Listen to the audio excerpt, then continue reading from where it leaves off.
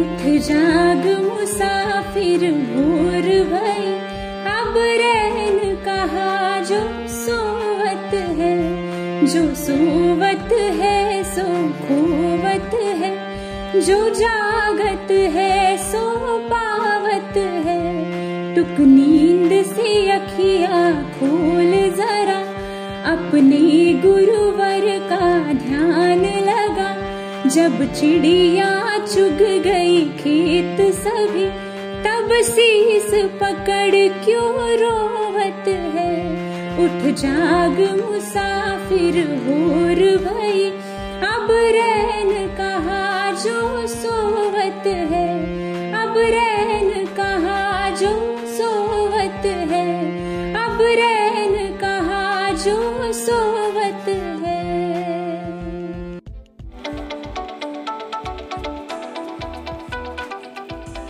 ठोकर लगने का मतलब यह नहीं कि आप चलना छोड़ दें, बल्कि ठोकर लगने का मतलब यह होता है कि आप संभल जाएं।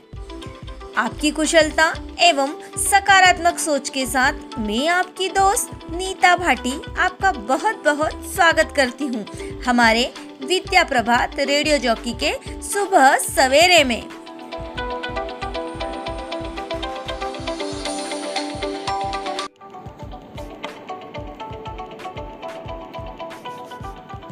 दोस्तों, आज का सुविचार जो हमारा है वह प्रस्तुत कर रही है माधुरी शेगोकार। तो आपको जैसे पता ही है कि एक जो हमारा सुविचार होता है वह हमारी जिंदगी को बदलने में भी सार्थक हो सकता है। तो सुबह सुबह जब हम कोई सुविचार सुन लेते हैं तो हमारा पूरा दिन बहुत अच्छा गुजरता है।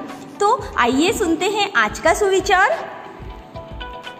सुप्रभात मित्रों, 20 घंटे काम के बारे में सोचने से अच्छा है 20 मिनट काम कर लिया जाए, क्योंकि आप चाहे 20 मिनट सोचो या सारा दिन, सिर्फ सोचने से एक भी पत्ता नहीं हिलने वाला।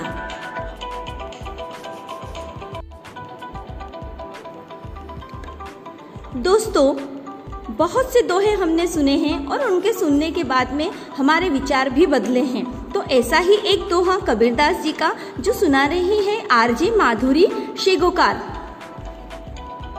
मन के हारे हार है, मन के जीते जीत, कहे कबीर हरि पाइये, मन ही की प्रतीत। तो नीता मैम, इसका अर्थ आप ही समझा दीजिए।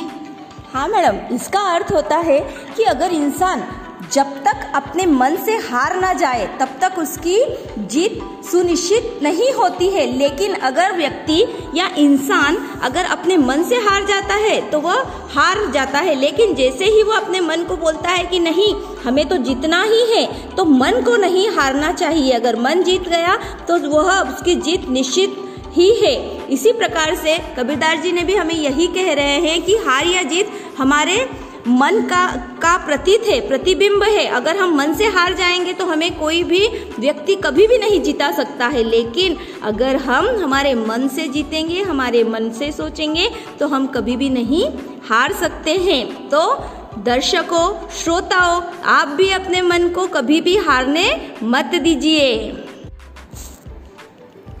दोस्तों, जैसे कि आपने अभी एक दोहा सुना, मन के हारे हार है, मन के जीते जीत। तो मैं इस पर आपको एक कहानी सुनाना चाहती हूँ कि कैसे हम मन को हार देते हैं तो हम हार जाते हैं, और कैसे अगर हमारा मन जीतता है या हमारे मन में हम दृढ़ संकल्प करते हैं तो हम कैसे जीत जाते हैं। तो एक राजा था तो उस राजा के दुश्मनों ने उस पर, पड़ोसी दुश्मन जो थे, उन्होंने उस पर आक्रमण कर दिया। तभी राजा ने अपने सेनापति को बुलाया और कहा कि सेनापति, दुश्मनों ने हम पर हमला कर दिया है। सेनापति आया और वो चिंता के स्वर में बोला कि अरे महाराज, अब तो हम कभी नहीं जीत सकते हैं। शत्रु सेनाओं के पास में तो बहुत सारे अस्त्र शस्त्र है और बहुत से सैनिक है। हम लोगों के पास में तो इतनी शक्ति भी नहीं है, ना ही सैनिक है, ना ही हमारे पास शस्त्र खरीदने के पैसे हैं। राजा ने कहा, अरे मंत्री, लेकिन हमें युद्ध तो करना ही पड़ेगा। क्या हम पहले से हार मान लें? बिना हारे ही हम हार मान लें? तभी सेनापति कहता है कि अगर आपको अपने सैनिक प्यारे नहीं हैं हम वैसे ही हम अगर समर्पण कर देंगे तो राजा शायद हमें, जो दुश्मन का राजा है वह शायद हमें माफ कर दे और हमें कोई अच्छी सी नौकरी दे दे उसके राज्य में। राजा कहता है नहीं, हम यह नहीं कर सकेंगे, क्यों ना हम एक कोशिश करें। और ऐसा आदेश देकर के वह लड़ाई के लिए, युद्ध के लिए आगे बढ़ता है। तभी वह जब अपने सैनिकों के साथ में आगे बढ़ रहा होता है तो उसे एक संत दिखाई देते जो बहुत शांत भाव में वहाँ बैठे हुए हैं। राजा उनको प्रणाम करता है और कहता है कि महाराज, आप हमारी एक मदद कीजिए। संत ने कहा, हाँ बेटा बोलो, क्या हुआ?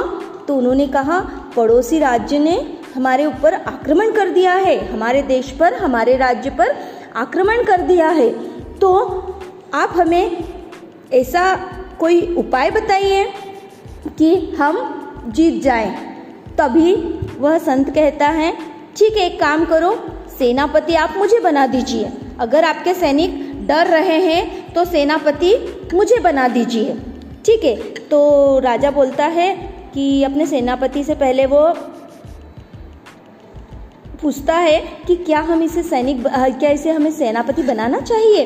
तभी वह बोलता है, इस संत को अगर हम सेनापति बनाएंगे तो हम तो पहले ही हार जाएंगे। लेकिन राजा कहता है नहीं, हम इसे सेनापति बनाते हैं।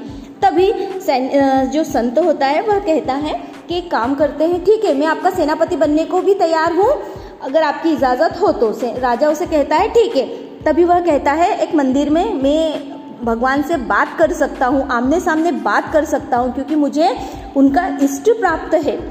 राजा कहता है, तो संत महाराज आप एक काम कीजिए, मंदिर में जाइए और भगवान से पूछ कर के आइए कि क्या हम जीत जाएंगे।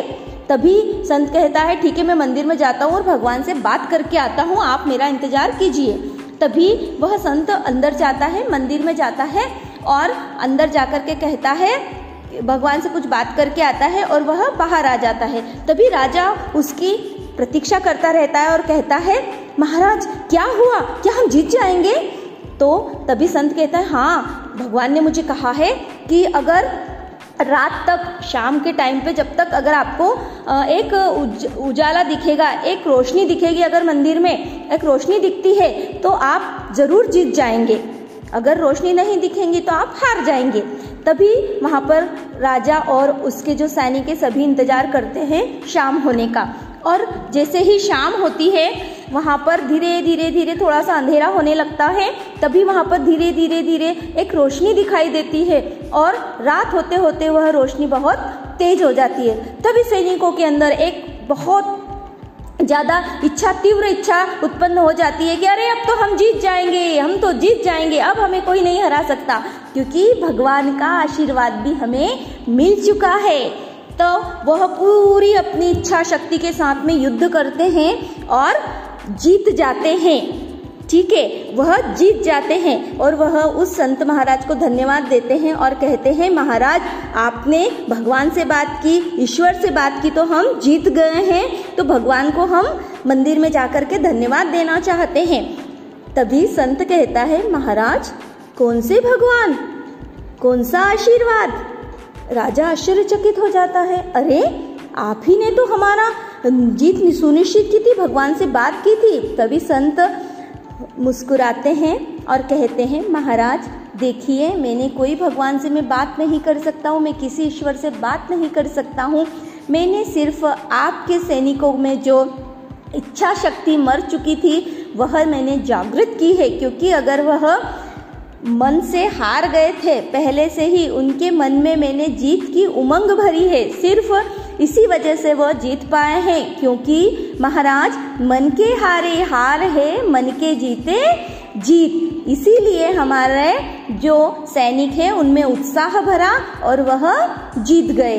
तो दर्शकों, श्रोताओं, दोस्तों, आप भी कभी भी अपने मन को हारने मत दीजिए, क्योंकि हमारा मन हारा तो हम पहले हारेंगे। हमारे मन को हमेशा कभी भी हारने हमें नहीं देना है।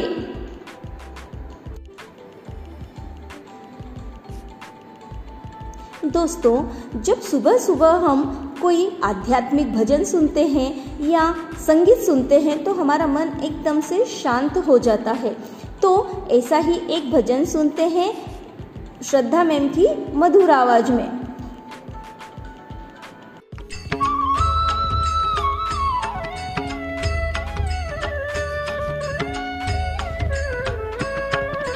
गजानना श्री गणराय आदिवंदु तुझ मोरया।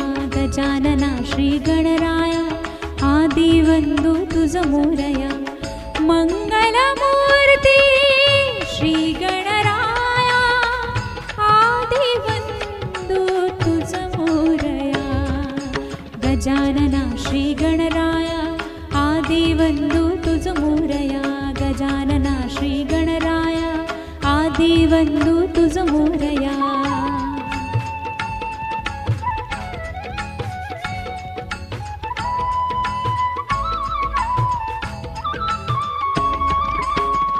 गौरी तनया भालचंद्र। गौरी तनया भालचंद्र। देव कृपेचा तू समुद्रा। तू समुद्रा वरद विनायक करुणागारा। करुणागारा अवघी विघ्ने निशी विलया। आदिवंदु तुझ मोरया। गजानना श्री गणराया आदिवंदु तुझ मोरया। गजानना श्री गणराया आदिवंदु तुझ मोरया।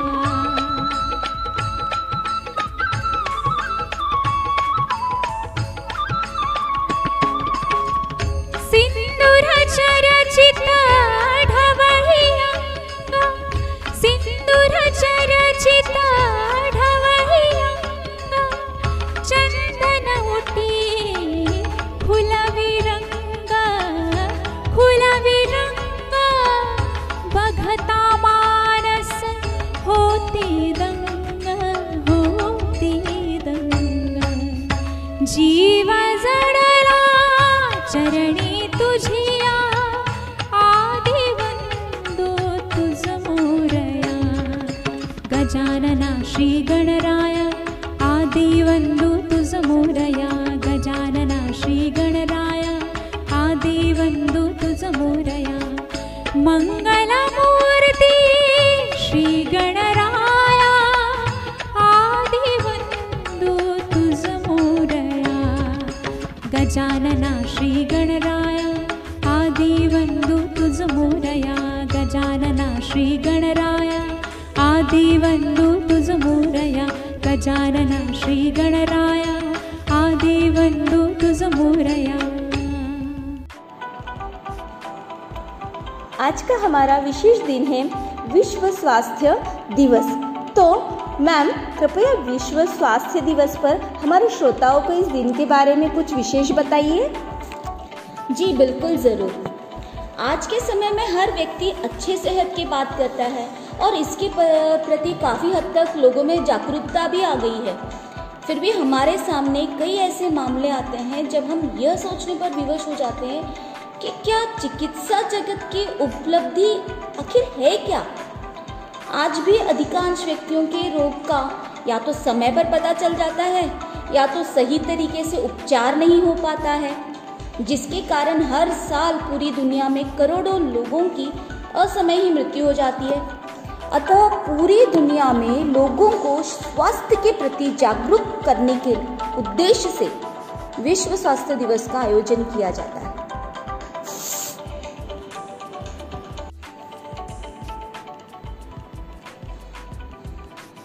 तो मैम हमारे श्रोताओं को ये भी बताइए कि विश्व स्वास्थ्य दिवस की स्थापना कब की गई थी। जी बिल्कुल, इसकी शुरुआत 1950 में विश्व स्वास्थ्य संगठन द्वारा की गई थी। 7 अप्रैल 1948 को विश्व स्वास्थ्य संगठन ने पहली बार विश्व स्वास्थ्य सभा रखी गई और 7 अप्रैल 1950 को पूरे विश्व में पहली बार विश्व स्वास्थ्य दिवस मनाया गया।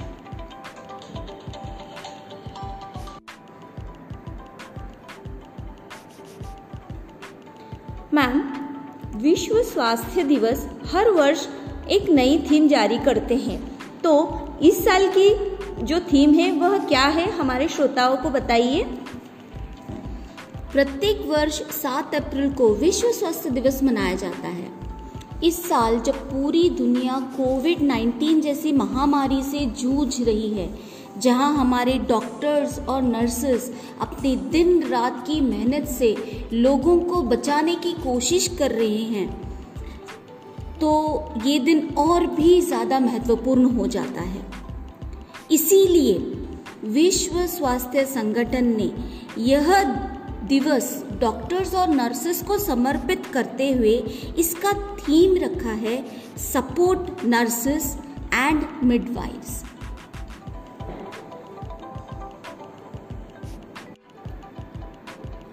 आज का हमारा यह कार्यक्रम यही समाप्त होता है, लेकिन आप हमारे साथ बने रहिए। कल इसी समय पर हम फिर मिलेंगे।